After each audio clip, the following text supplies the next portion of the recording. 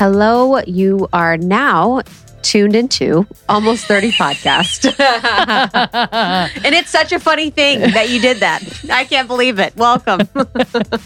We try to change it up when we try to introduce change the it show, up. And it feels weird in our mouth. Yes. I'm like trying to, because you want novelty. Totally. We want novelty. We want no routine. We want novelty. And after 6 years, we got to keep it fresh, baby. Keep it fresh, baby. Welcome to the show. It's Lindsay Simsick and Krista Williams. We are best friends in real life. It's true. Do not believe the tabloids. Wouldn't that be crazy if we had tabloids writing about us? That's my hell. Good. It'd be good. No, my press. number one hell is having my feet on like a celebrity foot page. My feet are unreal.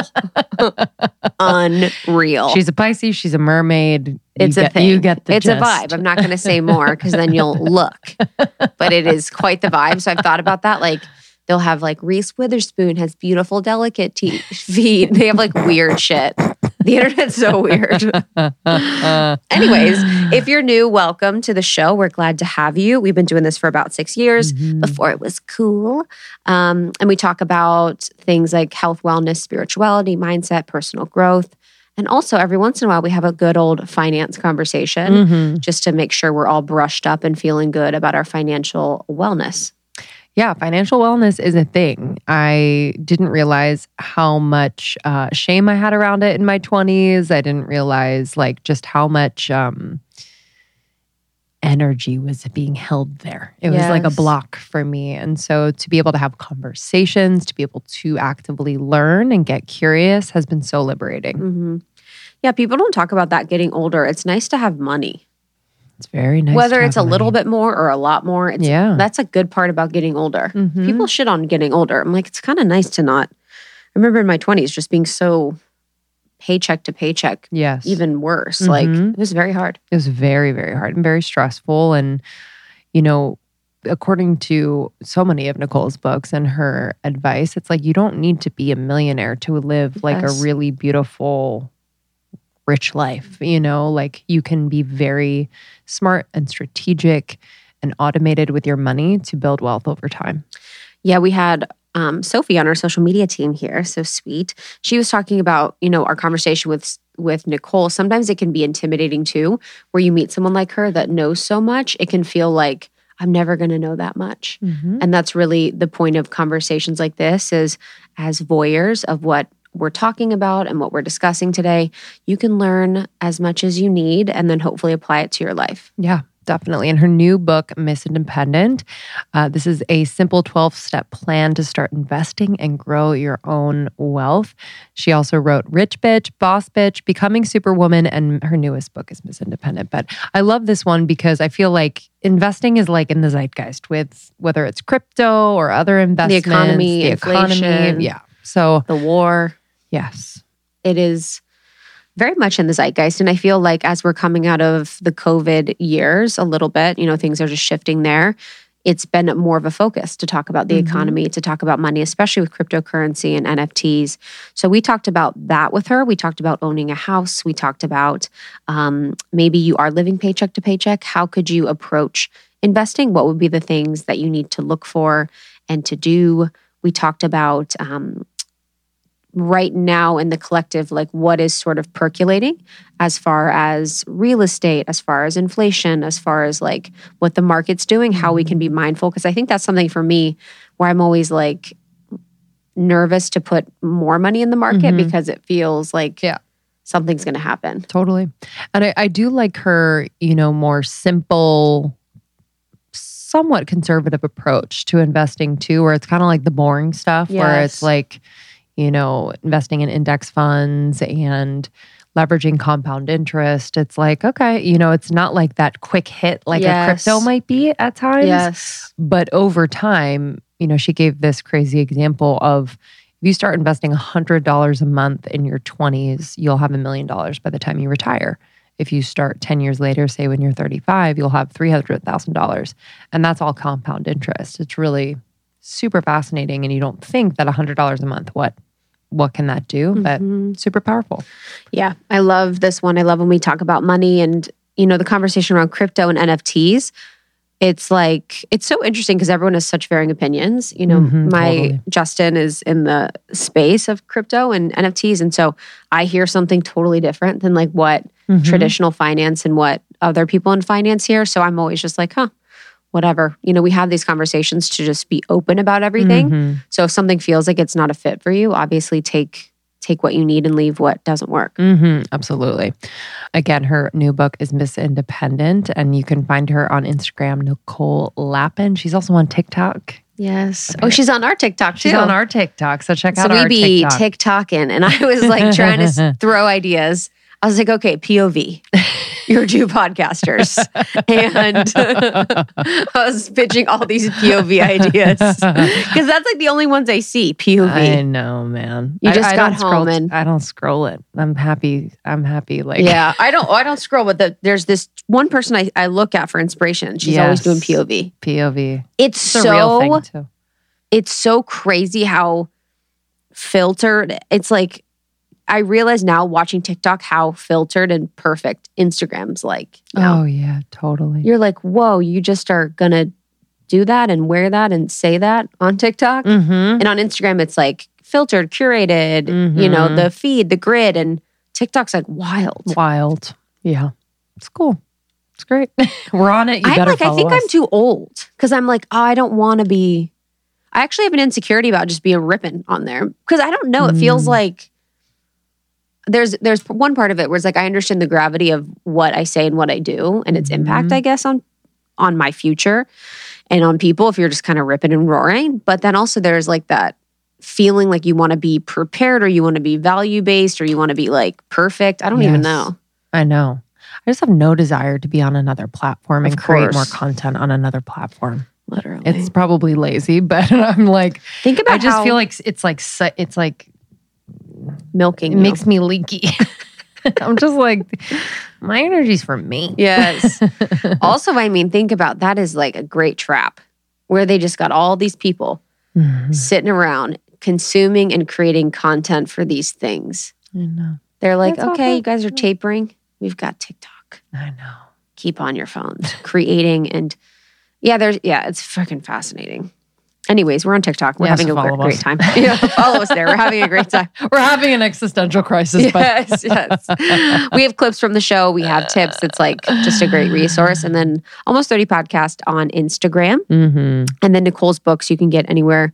You can get anywhere books are sold. Miss Independent is really good. And then there's the OG. My favorite is Rich Bitch. Rich Bitch is insane. Insane. Yeah. It's a good one. It's a great one. I have like 85 pages in there that are dog-eared. I like took all these notes. It was like my first finance book. Wow. Yes. It was that and another friend of ours. I was like, okay, these are where I'm going to learn I Will Teach You to Be everything. Rich. I Will Teach You to Be Rich. Yeah, Ramit, I Will Teach You to Be Rich is bomb too. And then A Happy Pocket Full of Money is really good. Think and Grow Rich is really good. Yep. Those are like Napoleon Hill. He wrote this other book called Outwitting the Devil.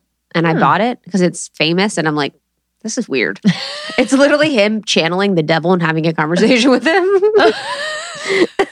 Oh, you were tricked. I was bamboozled. I was like, well, it's interesting because the point of it is to understand how the devil, from his perspective, controls people and controls the masses. So you understand, I guess, like the ways in which you're being controlled or manipulated or used. So that was his perspective on it. It was interesting. Oh, wow. Yeah. Okay. You kind of get it after 5 pages. You're like, it's like, the I get devil. it. Yeah, I was like, what else? I don't want any more. He's like, you guys are smoking cigarettes. Good. Cigarettes was like one of his ways. No way. Yeah, this is like an old book, but yeah, crazy. Wow. Not Crazy. surprised. All right, y'all. Thank you so much for listening. We appreciate you. Make sure you subscribe to Almost 30. If you're called to leave a review, it is something that means so much to both Krista and I. We read them, we love them, and it's just a great way to support us. And also make sure that you're following Almost 30 on Instagram at Almost 30 Podcast. I am at Lindsay Simsick. And I'm at It's Krista. All right, y'all. Enjoy this one. We'll see you on the other side. See you soon. We did an event together after that, though. So that event was so nice. So we were not fully apart. Yeah, we're thank never God. apart. We're never apart. We're close at heart. And so because we had our first pod and then we did that event. And I remember the first pod because I had read Rich Bitch and I was like, whoa, this This woman's different. I put so many sticky notes in that damn book. I Yes. literally still have it and pull it out. It's one of the, your books are those books. Voice of a generation, baby. Stop. Yes. It's true.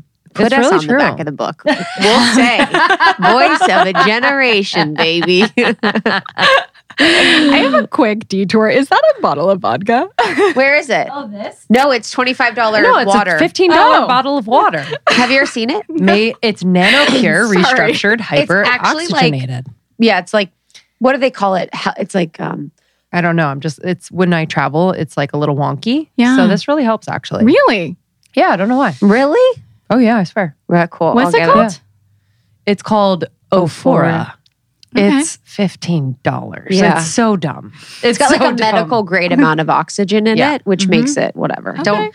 This isn't sponsored. Don't buy. Don't buy anything. Completely ignore this. But I actually do buy some too. And one time I bought a $25 big jug of it, and I poured it into a cup, and my cat started drinking out of my cup, and I just let her because that's what I do. And I wasn't going to drink after it, but then I lost like half of it because my cats drank out of it. Oh, hell no. I know. Yeah, no. I was like, oh, fuck.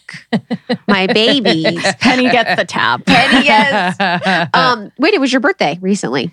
Happy birthday. Thanks. I love the birthday post you did about like the lots of feelings on your birthday. Because Yeah. my birthday was recent too. We have like similar birthdays and Pisces. sisters. And I was thinking about that, how your birthday is so many emotions and feelings. And I just wanted to kind of explore that a little bit because I felt like that was beautiful. Mm-hmm. Thank you. I think that a lot comes up on your birthday, right? Aside from just getting older, but so many memories. I had a shitty upbringing, as you guys know, and we've talked about on other shows. And so I always had shitty birthdays. And so I always tried to overcompensate for them as an adult. And so for me, I just had What a did lot that look come like? up. Sorry, what did that look like? Overcompensating. Yeah, just like going balls to the wall with parties and theme parties and all the things that I didn't have. And so I wanted to give myself. So when people were like, that's a random birthday, like 32 is not a big deal. You shouldn't go all out as if it was a one with a zero. And I did. I mean, I think that we try to overcompensate for what we didn't have and give ourselves those things. And so that felt really empowering. And this birthday felt, and I think too, as we get older as women, that fertility conversation with yourself gets heavy. The mother conversation with yourself gets heavy. And it felt heavy this year. And so I wanted to be honest about that. Oh, I love that. What do you do? Like, when you do kind of feel that heaviness and like it's just a lot, like what is your way of coping with that?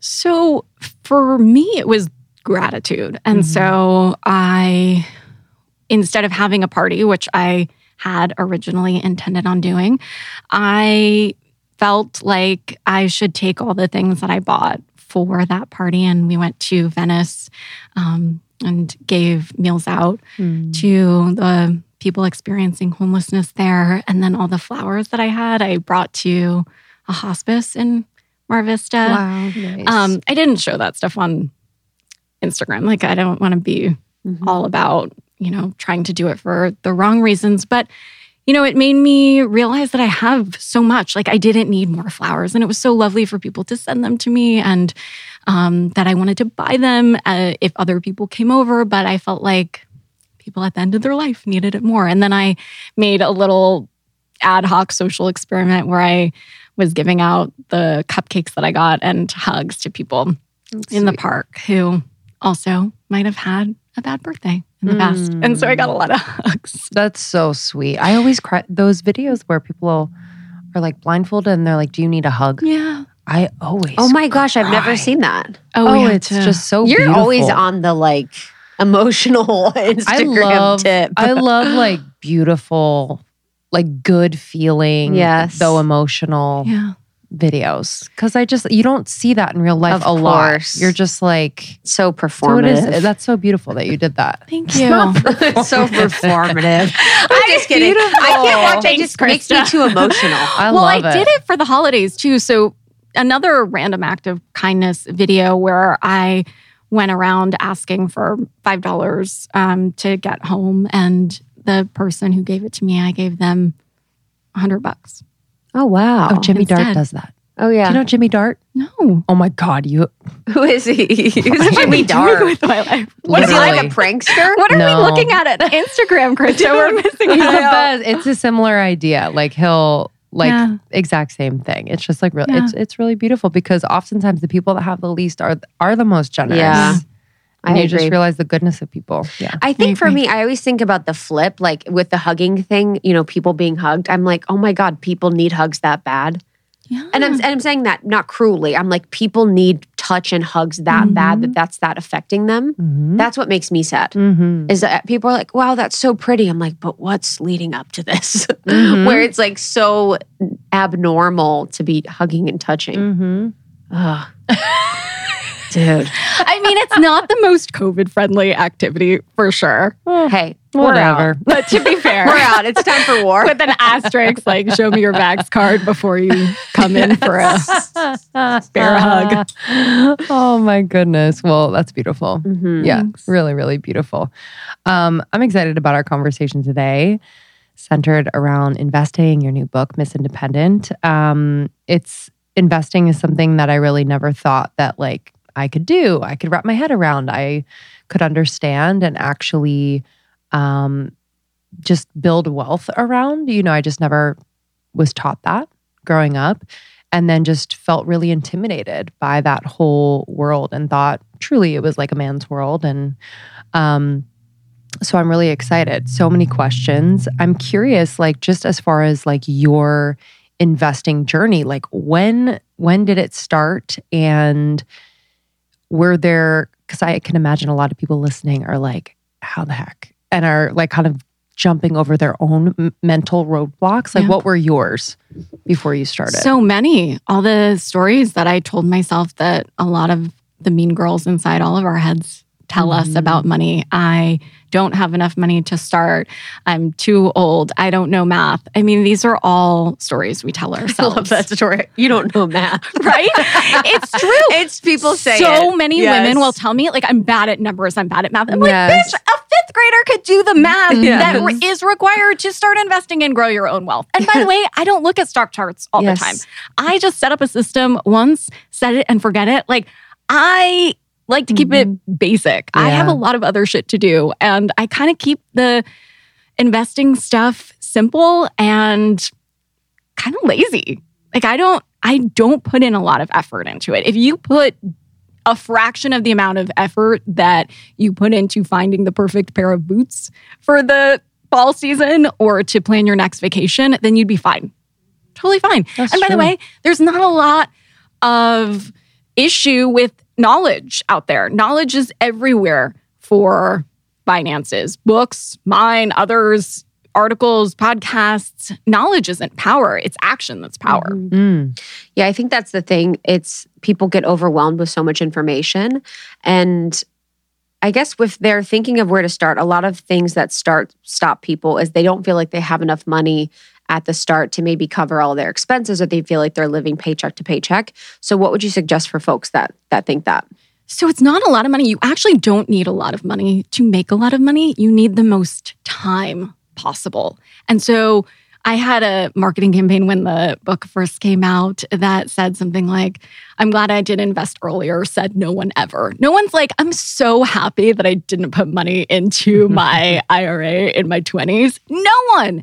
You never regret a workout and you never regret putting a little bit money into an investment account. So for easy math, to illustrate how time really matters in this equation, $100 a month. I'm not talking about a lot of money here. So $100 a month, if you put that into something that tracks the market, so like an index fund, we can talk about what those are. An S&P 500 index fund, for instance, which is just something that has a smattering of the stocks in the S&P 500, the greatest 505, by the way, it bothers me, but there are 505 in the S&P 500. And so you're tracking that entire index. So if something goes down, something will prop it up. $100 when you're 25, by the time you retire, you'll have $1 million. So when you're 60, if you put money in 10 years later, and that would just be a difference of $12,000, you'd have $300,000.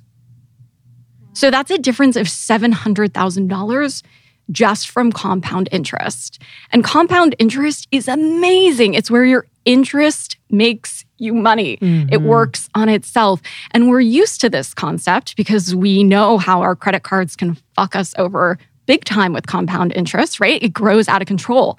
So why not use that same force in your favor that's been so often used against us in the financial world? So putting money into something like an index fund, what else can you leverage for compound interest? So my book is set up from the least risky to the most risky investments. So the more risky, the more rewards you're going to get and the more interest that you're going to make. So if you're putting your money in the market over time and not accounting for the ups and downs daily, you're making 10% or 7% inflation adjusted over time. And so you can try riskier things that make you more money, or you can try things that are less risky, but like a CD or a money market fund or a money market account or bonds that get you 3% interest or 4% interest or less interest. So it's a balance between how much risk you want to take and how much you get back in interest. Okay. For the investing, is there, and this is, I don't even know actually, I just use Vanguard because that's what my family always used. Is there like, do you have a platform preference or a company preference? Like for people, can there be an understanding of, because if you're saying you're invest in like a CD or an IRA, I think people don't even know where to go from a brand or company perspective. So the thing you need is a brokerage. And a brokerage is different from a regular bank account where you pay your bills to something like a Vanguard. That would be a brokerage. Schwab would be a brokerage. Fidelity, E-Trade, any of them. I don't have a preference. Some of them want to pay me to say that I have a preference, but my preference is the one you're going to actually use most often. That's my favorite one for you. And for whatever reason that is, whether it's because your family has it, because you like the UX UI, because you like the color, because whatever. As long as you use it, that's the one I like for you. Honestly, they're all pretty much the same, except I hate Robinhood. Yeah, same. Because it really brings, I think, too much gamification into finances. I really like to keep it boring. If you want to have fun, go on Tinder, read a tabloid. Like, don't play Mad Gab, right? Play Words with Friends. Yeah, go that wild. is like, because it hits on that like addictive part of your brain, and they've actually seen really steep increases in gambling addictions. Like with the amount of gamification of gambling's now legal in most places. There's things like that, crypto. Like it's just like so easy to access things to gamble with, and it just completely takes over. I had somebody on my show talking about Robinhood, saying that there are two industries that call their customers users: drug dealers and internet companies. Wow. And the fintech companies are that. They're using the same type of dopamine tactics that Facebook is using to keep you addicted. And their algorithms are showing you riskier things. And you're buying this idea that you can get rich quick. And honestly, if it sounds too good to be true, it probably is. I go back to like the old adage or dad joke or whatever, if you want to double your money, fold it in half.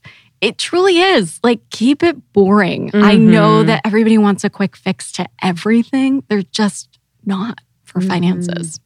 So you said your systems are boring and also don't take up too much of your time. Like if people are worried about learning about everything and spending so much time or having enough money, can you give us an example of what, like your systems, like automations that you have that really help you to be a consistent investor? Totally. So I like to automate all of the things. And so as you see from Miss Independent, I call it a Miss Independent fund where you can allocate a certain percentage and decide what that is. You can do $100 like we talked about before. You can do 10%. You can do whatever it is so that it's being put to work before you get a chance to buy those boots or take another vacation. And you're doing something for yourself. You're putting your oxygen mask on first before you even have the chance to take it off. And I like to set up direct deposit into a brokerage and a very, basic investment of an S&P 500 index fund. that Warren Buffett says is the greatest investment Americans can make. In the book, I don't know if you got to that part, but he put it in his will for his wife to put a majority of his money in there. And so it's really hard to beat the market. A lot of people say they can, and I keep it super real, as you guys know. A lot of the Morningstar reviews are bullshit, like any of the reviews, right? Like, can we trust all the Amazon reviews?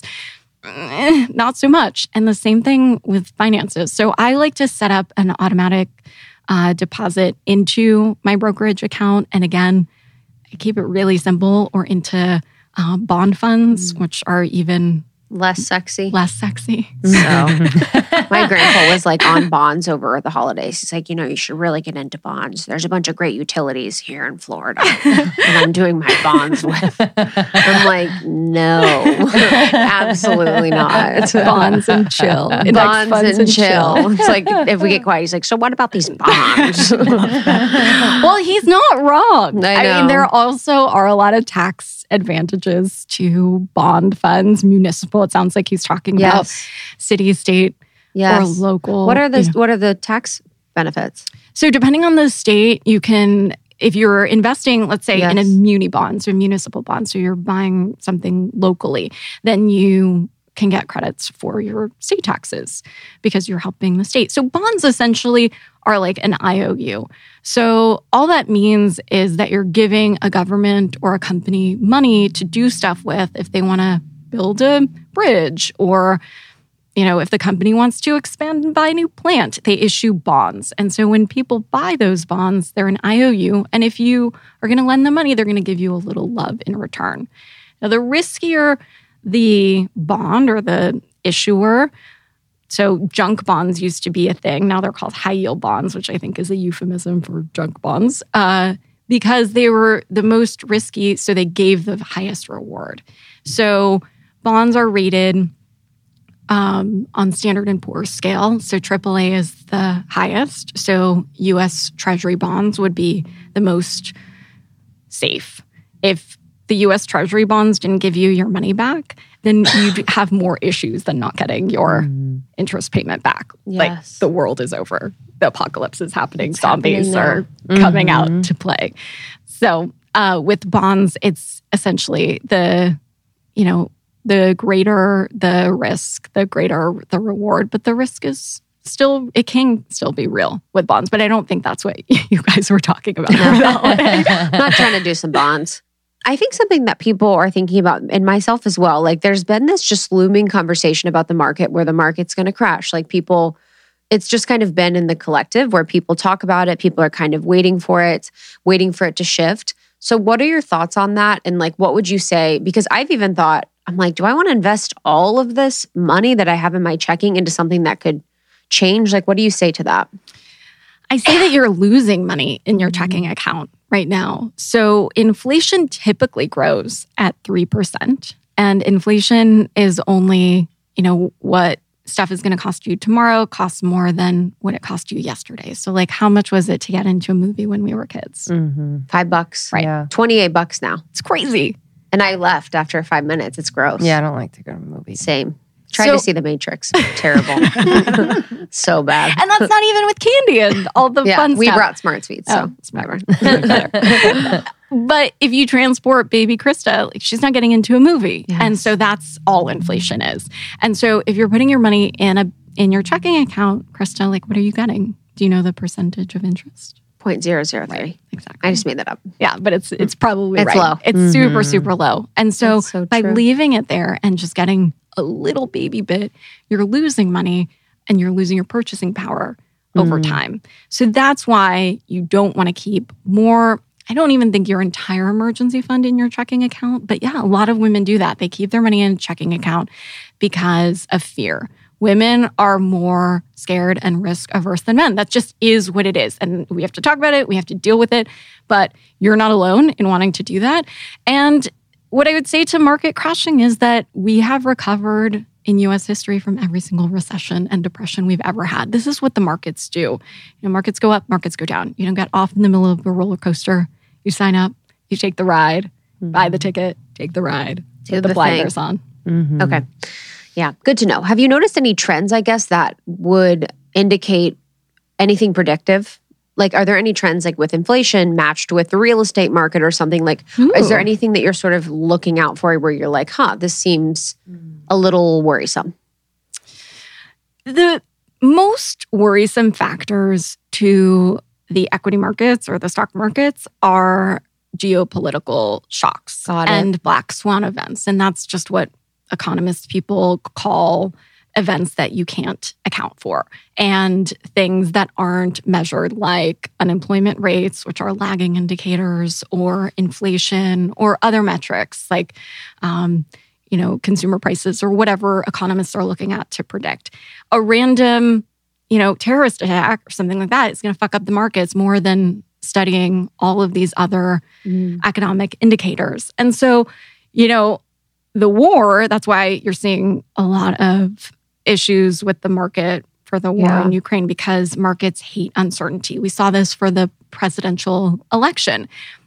Markets didn't care like who the president was. They just wanted a president. And so markets respond the best that way. But again, if you're doing long-term investing and you're doing something called dollar cost averaging, which is basically putting in little bits of money at consistent intervals, like I was mentioning, you can do with direct deposit, then you are accounting for the general levels for that period of time. So you're not worried about buying high or buying low. The one adage and truism on Wall Street is buy low, sell high. The problem is that we don't know when the high is and we don't know when the low is. So dollar cost averaging, like for easy math, let's say you had $12,000, you would put, instead of $12,000 in the market one day, you would put $100 or $1,000 a month. And so you would, basically get the average of what those 12 months did instead of, hoping that you were doing it on the best day. So if you put $12,000 in one large sum, you wouldn't have the benefit of the compound interest that you would get by doing $1,000 over 12 months, right? Or no? No, you would more just risk buying at a super low of where the market level is. So, let's say the market is at 20,000 or whatever. Then over the year, it could go up to 21,000. It could go down to 18,000. So that's what markets do. They jump around. And so on that specific day that you're going to put that money in, you don't know in the range because you don't have the benefit of the perspective of the whole year to know when to jump in. So that's why instead, I would put more money in more frequently so that you're hedging for the fluctuations of where you're buying in. Okay, got it. I think there's an energetic too with that, where you're like continuing to put more, like continuously investing in anything, whether you're working out in a relationship or, you're kind of continuing to nod to that as like an important part of your life. Yeah, and I also think, the automation is so important because I feel like we have, especially we as women, have so many things that we have to like manage, think about. But I just feel like the automation creates space in the brain, less stress around money, in my experience. So I'm curious, like, if people want to set goals, how much goal setting is healthy? How do you recommend that people set goals? Because I do find inspiration and motivation when I set financial goals, but sometimes I get overwhelmed. So is it the big goals? Is it the small goals? How do you approach financial goals? I like to break them down into 1, 3, 5, 7, 10-year increments. So in Rich Bitch, I talked about the 3 E's. So essentials, endgame, and extras, where 70% of what you're making goes to your food, your housing, your transportation, all that. And then 15% to the fun stuff, the extras, and then 15% to the endgame. So Miss Independent really zones in and double clicks on the end game part and says, okay, well, here's what you do with that amount. But goals have price tags. So I do love a good reverse engineer to figure out what you want and then figure out how to get the money to live that life. And also realize that some of the things are not as expensive or out of reach as you think when you finally tally it up. So if you want a private plane, like even go to the most extreme, or if you want a helicopter or whatever, and you think I could never get that, well, really ask yourself, like, do you want a helicopter twice a year? Are you really going to use it? Could you rent it? And if so, let's break that down into small increments and figure out how to get that. So figuring out the spirit of what you want and then figuring out the financials to get to that spirit is really important versus saying like, I just want $1 million. Cool. What are you going to do with that $1 million? I don't know. Maybe you need more. Maybe you need less.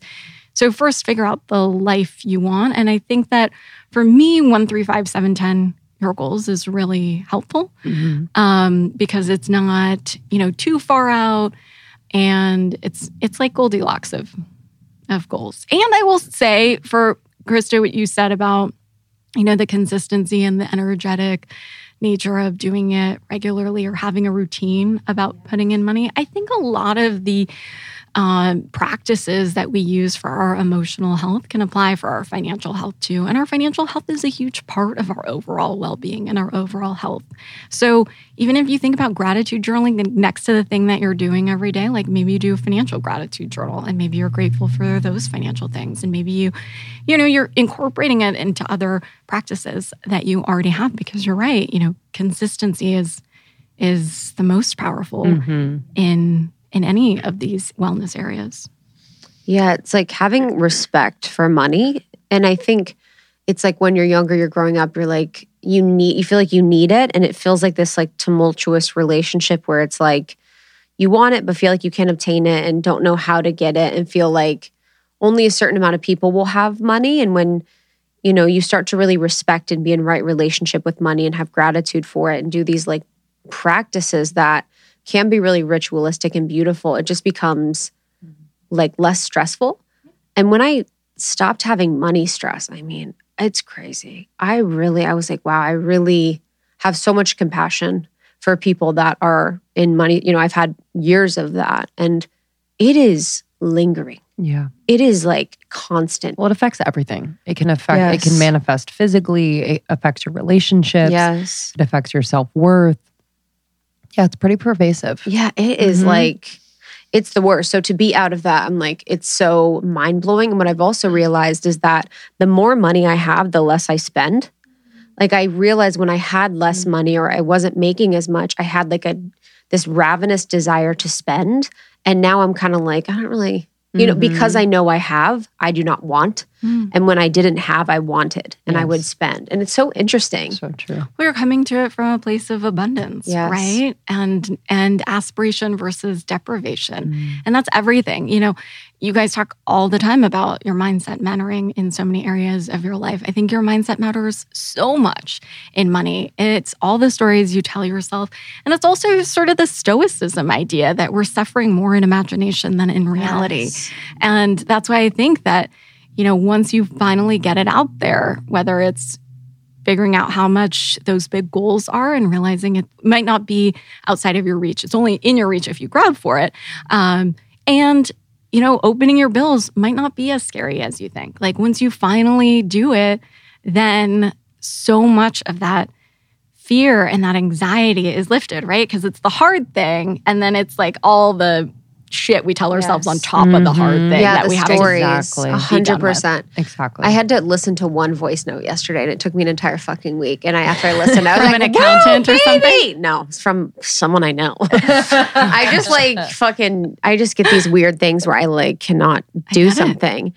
And afterwards I was like, yes, bitch, I fucking did the thing. And I think people, when they start to do stuff like money, it just becomes so empowering. So just to put a bow on this part before we move on with the investing. So you suggest them getting an account with either Fidelity, Schwab, Vanguard. What was the last one? E-Trade. Yeah. E-Trade, yeah, which is a brokerage. And then they can take whatever amount feels good for them, whether it's the 15%, from their income that they're making, and invest it into one of the brokerages. You recommend S&P 500. Index funds. Index funds, yes. And so you can do that, now today and just kind of set it and forget it. Absolutely. Perfect. Love. A+. I've been reading. I love it. And with the hard thing, it's what I talked about in my last book of the Mark Twain quote, eat the frog. Like if you have a hard thing to do it first. Yeah. In the day. As if you can. If you That's have true. 2 frogs. I mean, this is coming from a vegan, so like don't actually eat a frog. But How is that eat even the a bigger quote? first. I know, right? Like, how did that apply to doing the It's hard Mark thing? Twain, of course. His quote, eat the frog. I'm like, okay. Listen to the and voice then notes. what? And then eat the soup? What? But it's true. You should do the hard thing first. And succeeding in that becomes, right? Yes. That becomes addicting in a good way. Yes. Yes. What is your hard thing in the morning? Like, what's been like lately where you're like, I got to do this hard thing? Actually, for me, it's taxes too. Oh, yeah. My tax stuff has been really frustrating me. And by the way, just because I know a lot doesn't mean I know everything. And I'm still learning and growing. And I think money being a language, just like anything else, this one keeps evolving. So I snuck in NFTs and crypto and stuff into this book in the last minute, but that was not a thing when I was writing Rich Bitch. And so that's why, in the back of all of my books, I rewrite financial dictionaries to decode some of these jargony words, because as you know, I don't speak in jargon, that will come up in your financial life. Maybe not now, but maybe later if you're buying a house, if you're whatever. And it keeps evolving. So that's why it's important to have a baseline as soon as possible, because you're going to continue to add to it. So yeah, for me, the hard thing lately is some annoying tax stuff that I also don't love dealing with. Mm-hmm. Do you have someone else do your taxes? I do, but a lot of it I try to understand and do myself because, and this comes up with entrepreneurship. I think we talked about this on another show where a lot of entrepreneurs say, I just want to do the creative thing. I just want to design the clothes or like cook. And I don't want to do the finance thing. And I'll just like outsource that to somebody else. And you've figured out harder things in life. I figured out harder things in life than dealing with this random tax issue that I have from like moving from New York to California that I have to unravel. And I was finding myself writing a bunch of emails to my accounting team and them not being on it or as thorough as I wanted. And I had so much anxiety, like really build up. And I put it off and I was like, okay, well, this is their job. They should do it. And then actually this week, I put my big girl pants on. I'm like, fuck this. Like, I'm calling the labor department myself. Wow. And I full on did. And I was like, dude, listen, all experts don't take their own advice 100% of the time. If they tell you they do, they are lying. I 100% don't take my own advice 100% of the time. And this time I was like, I gave myself a pep talk. I'm like, you are the rich bitch. Like, you got this, girl. You call the labor bureau. You're like, hello, it's rich bitch here. Reporting for duty. But it does build that, like, it builds confidence, it builds self-trust, it builds like that momentum of like, okay. And then when I told them, I was actually amazed at how simple this process was. Also, they answered the phone. Wow. I talked to this guy named that Rick. stops me because I'm like, they're not going to answer. I know. Exactly. And I called. The first number was busy. The second number, they answered. A man named Rick answered the phone. I told him that I was scared by this particular tax letter and tell me what to do. And I asked 1,000 questions. And he was actually quite lovely. He asked me to fax something over, and who has a fax machine? Yes. But I figured that out too. Wow. And I wrote it to attention Rick. And then somebody called me and couldn't read something I said. And she was like, this lovely woman named Nicole. We had a moment. Wow. It was fine. I was so proud of myself. That's awesome. It is. It's the best feeling in the world. Yeah, But truly. listen, I don't get, like, I'm not all about finance all the time. I didn't grow up in finance. Like, I just want to get it done and move on. And that's why I wanted to give everybody else the cheat code. I was like, this is not that complicated. But I'm not pretending that it's funsies. Yeah. It's not. It's like the unsexy parts that like allow you to have that like That's right. nice life. Yeah. That's right. The life that you love. I'm curious, like, I mean, investing is traditionally more of a man's world, but have you read studies or just noticed the tendencies or behavior of women when they invest and like the differences there? Yeah, they're way more risk averse. Way more risk averse. Like saying exactly what you said, Krista. Thank you. You know, that I'd leave my money in my checking account because I'm scared, is the market going to crash? Studies have shown that little boys associate these words of abundance and power with money, and little girls associate scarcity. I mean, we have been socialized for so long to believe this is a thing a guy can do. And truthfully, like, guys don't know anything more than we know about money. They just talk about it more, and they talk about it more confidently. Yes. It's true. It's so true. Yeah, I find that and there's less like judgment around that for men. I don't know what it is about, like, maybe it's the comparison syndrome that women often kind of take on when it comes to like lifestyle, wealth, beauty, all these things. And I think like money is so closely tied into that. But I can imagine that, like, if, obviously reading a book like this and just getting really acquainted with and confident in our investing with our money, I mean, shit, I feel like the whole system would change if women really got this under their belts. And I'm not saying they don't, but like just were more confident and more like kind of present in this world. Yes. I mean, too many women have reached out to me and said that they've stayed in abusive relationships because they're too scared of supporting themselves. Or leaving a shitty, toxic job. I mean, I think that money gives you the freedom of making those choices in your life. I mean, if you look back in some of your romantic relationships, if the finances were different, or if you had a trust fund, would it be different? And if the answer is no, you're a better woman than I am. But I think we have to be really honest in the way that we have approached money to today. Like I talked about in Becoming Superwoman, I love me some DBT. And I think a lot of the emotional work translates over to financial work. Forgive your former self for what she didn't know, but also give your future self some tough love, because it's not okay moving forward. So we forgive her for like burying her head in the sand, whatever, not dealing with her taxes or the labor department or whatever. And, we forgive her. She did the best she could with the information she had. But now she has more information, and it's not okay moving forward. Yes. Yeah. Okay, let's talk crypto. Let's talk about NFT investing. You said you added it to the end of the book. I see it in the little dictionary part, which I really respect and appreciate. So what were your thoughts when you were adding it? Like, what was your initial just vibe when you first started thinking about, let's start with crypto?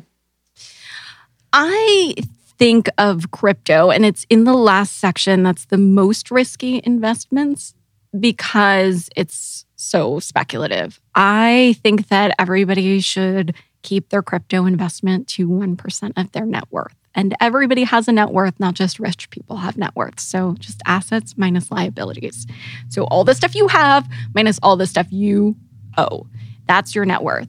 And if you want to play with crypto or put some money in Bitcoin, or if you've already done so, I would just keep it to that, because you can afford to lose 1%, but you kind of also can't afford to miss out on the idea that 1% becomes 100. And I get that.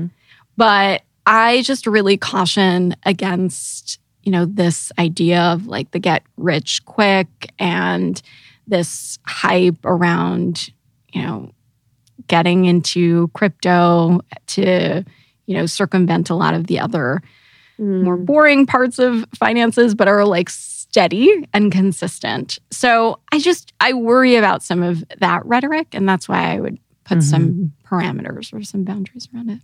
Sure. Have you invested in crypto? Yeah, a little bit. Yeah. 1%. 1%. With Coinbase? Actually, with Public. Oh, yeah, I love Public. I love Public. We love Public. That's yeah, awesome. Public launched that recently. Yeah, it's interesting. And so within crypto, do you recommend certain coins, or how do you recommend, like, what do you recommend within it? I know. Yeah. I'm so boring. I really am. I'm like the missionary position of finance. So you're like Ethereum and Bitcoin, or just Bitcoin? Yeah. I would keep it to the big ones. Keep it to the big boys. Fucking around with the I have coins. like Orchid. I have random ass ones. I'm like, this is 6 cents. Let's go.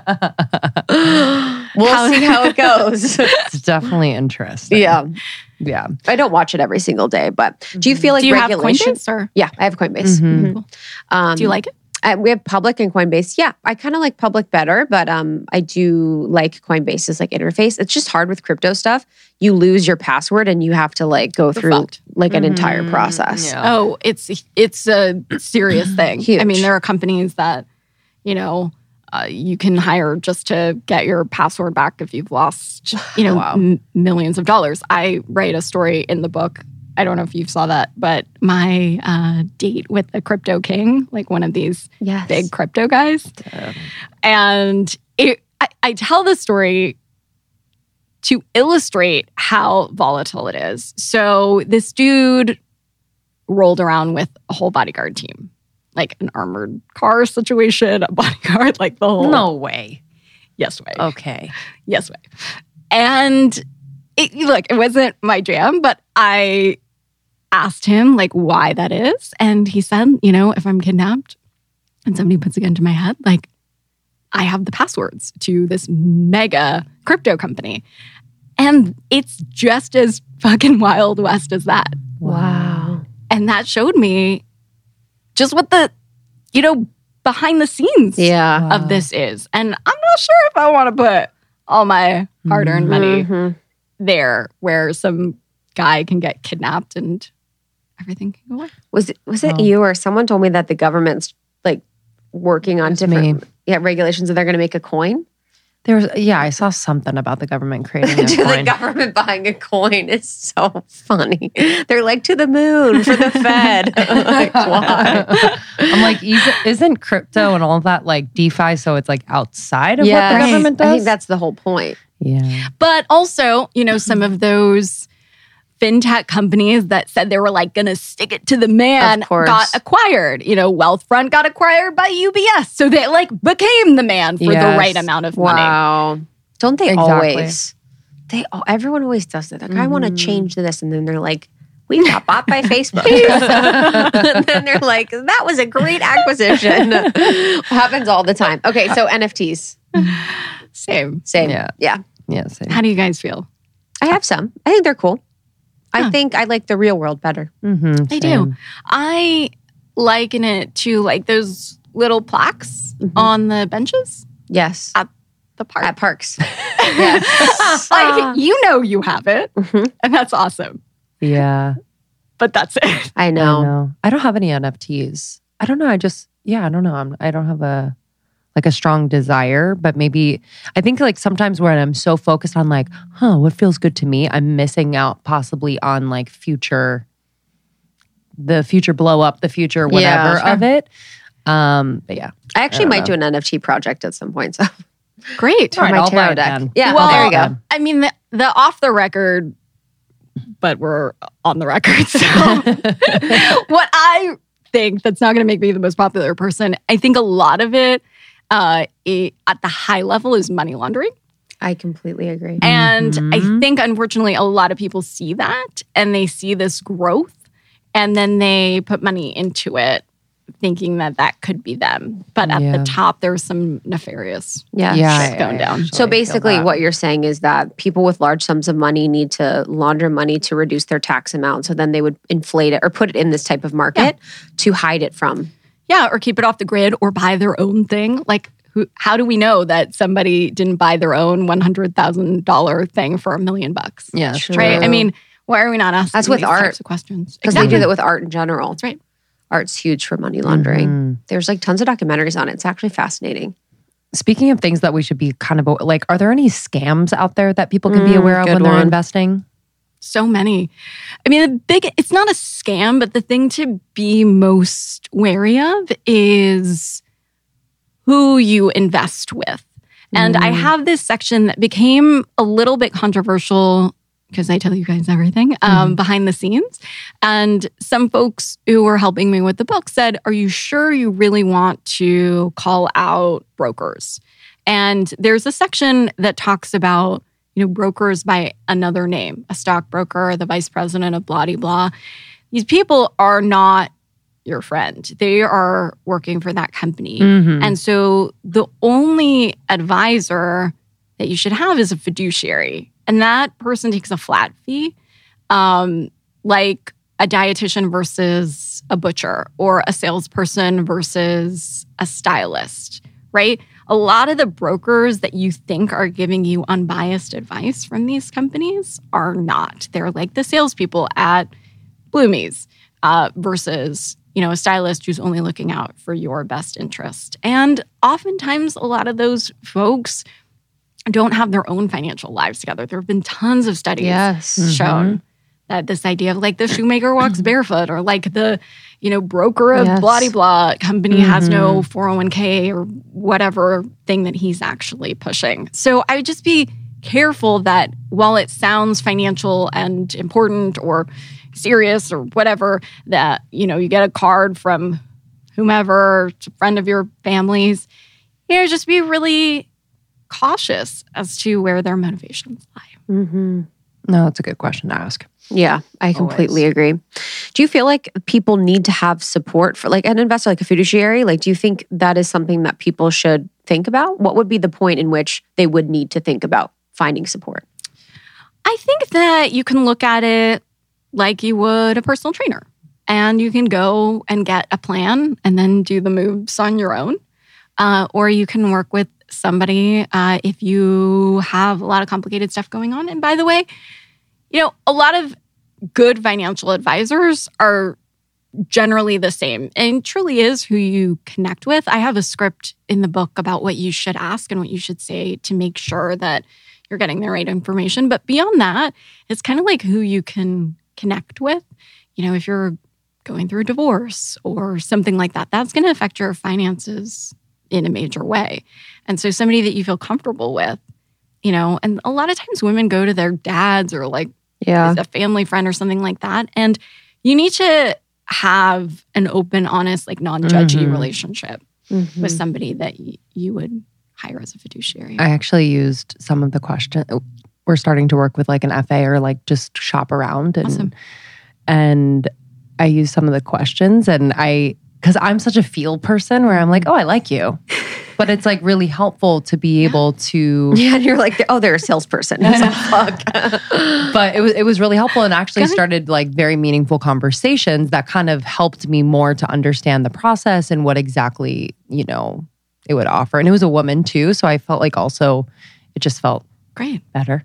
Great. Yeah, but it's very interesting. And I think to have that support, at least for me, I was like, oh, this helps me with accountability. This helps me with like kind of future visioning beyond what like my mind can do. Yeah. And to your point, work backwards in a lot of ways. Yeah, but a lot of the stuff too, remember, and you probably will as you're going through the process, like isn't above your head. And if they say some acronym or whatever, like you're such a smart human. You figured out harder things and just make sure you understand it. And if it doesn't make sense to you, or like this NFT stuff or whatever, if it doesn't make sense to you, it doesn't fully make sense to me, and I consider myself a smart individual, just, trust that.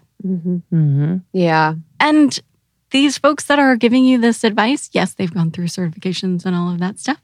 But you know what? You're a smart, capable human, and just make sure that you're also doing your due diligence. But the accountability part is huge. So whether it's a financial advisor or if it's a friend, I mean, that accountability buddy is just like it would be for working out. If I have a friend meeting me at Barry's, like I'm going. If I don't, I'm probably not. It's true.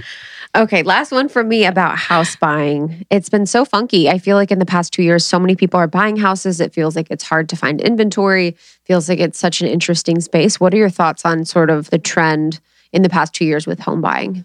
So I think a lot of people want to rush into home buying because of interest rates being, ridiculously and historically so low. And I think that doing that for that reason, buying a home for interest rates or for a tax write-off is like the tail wagging the dog.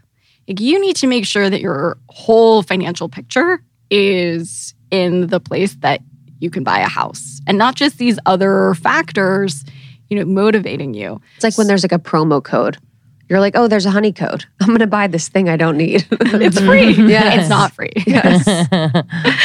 it's the same mentality, I think, right now with the frenzy of home buying.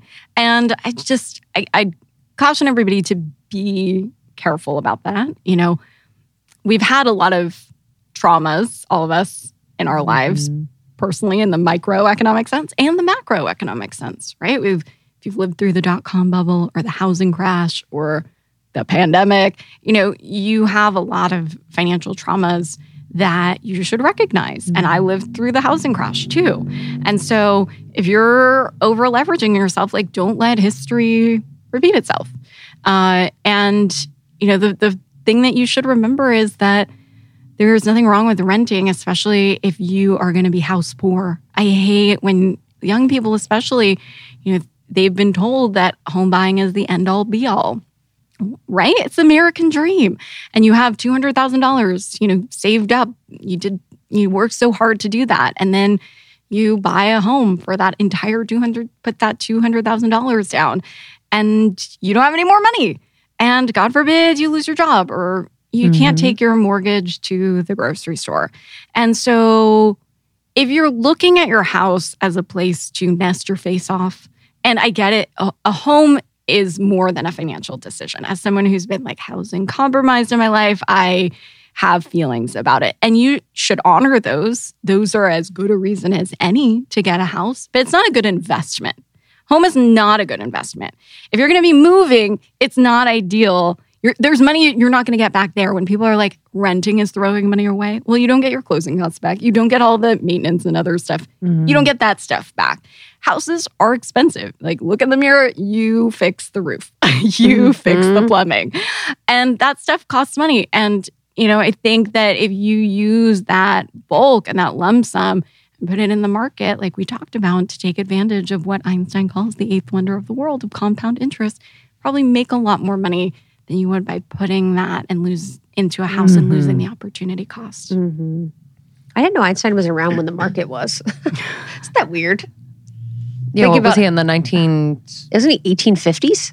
1920s? You guys, I have no idea. Sophie, look it up. Yeah. Einstein D.O.B.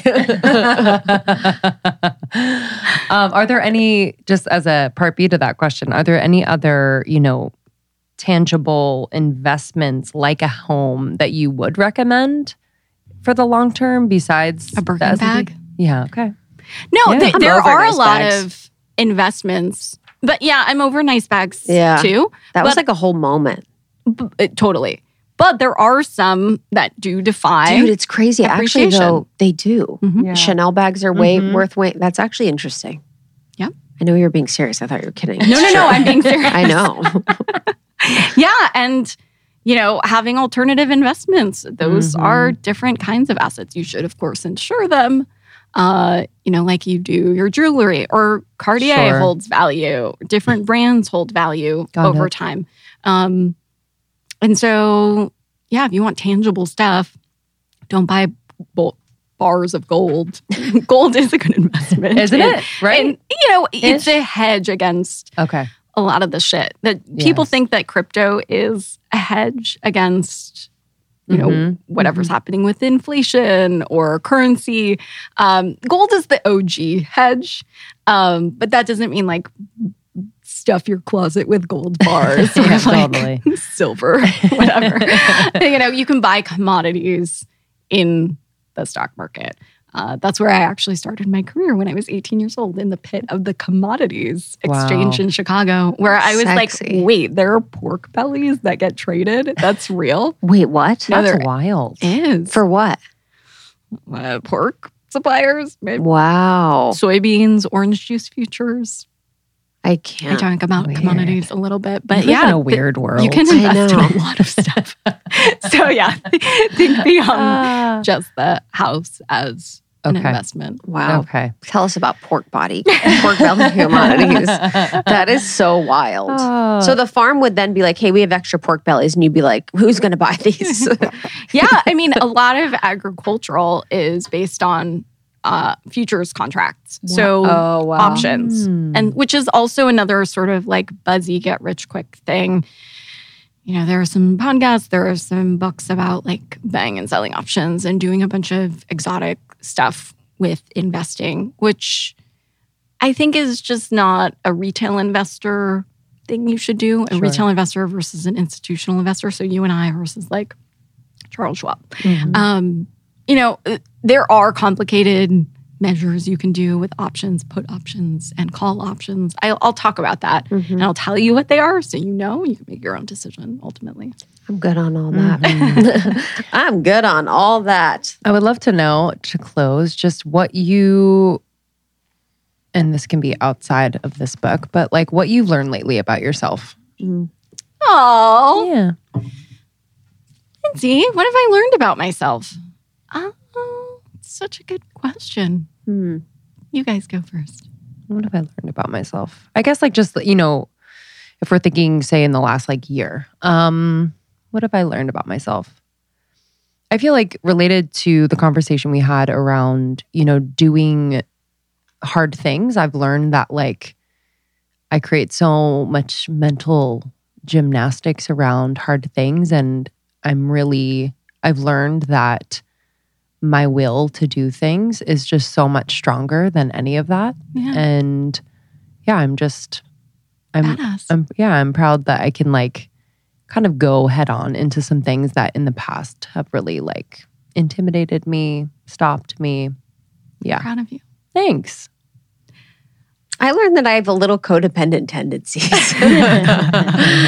Because I'm an independent person, but then there's parts of me that like energetically can be a little codependent where I put people's needs before my own, and I just like always feel like I have to hold the container in every relationship. So I will like do things for that, and I will feel like I'll accept less than the best because I feel like it's like what I deserve or what I need to keep the relationship. So I have like these codependent tendencies that I'm just kind of waking up to. And then for a positive, I've realized that I am a great writer.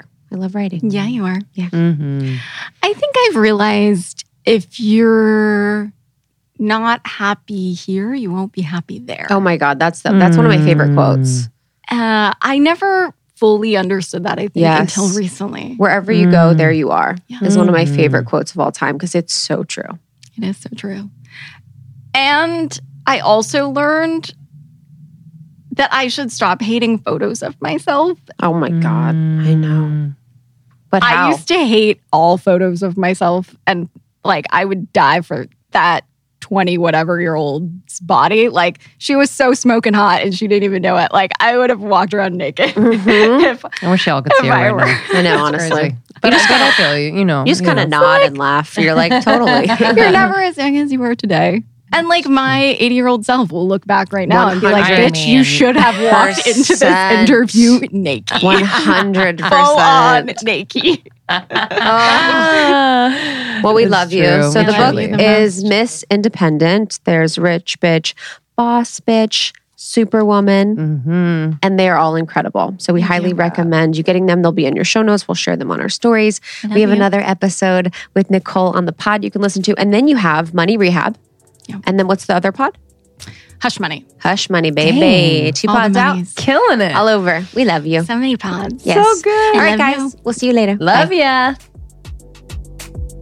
Thank you so much, Nicole. We love you so much. Again, the book is Miss Independent. It is out now. You can get it where all books are sold, and you can follow her on Instagram at Nicole Lappin. And thank you to our sponsors for this episode. Thank you to Daily Harvest, my favorite. I mean, I eat Daily Harvest. I do all day, every meal. day. Their getting flatbreads ridiculous. are bomb. I love them. BetterHelp if you're looking for a Yes. therapist. Issue if you're creative out there. And Issue real fast. I've been getting my website redesigned. My designer showed me how all these bloggers use Issue on their website. It's insane. They make these So- little like guidebooks that exist embedded on their site. It's so cool. Yeah, it makes beautiful readers. It's like PDFs are outdated, and Issue Yes. just makes your content so beautiful, and they repurpose it for every It's sick. platform. Thank you to Milk and Honey. Oh, Yes. their products, y'all. Your skin is going to be so happy. I like their deodorant. It's like a cream. It's like you use your fingers to put it on. It is the best deodorant ever. and Base. So if you're looking Yes. to test maybe your sleep, your energy, Hormones base is our go-to. Love them so much. You can find all discount information in our show notes as well as on almost30.com. We love you guys. Thank you for being a part of our lives and our community. We will see you on the next one. See ya. Bye.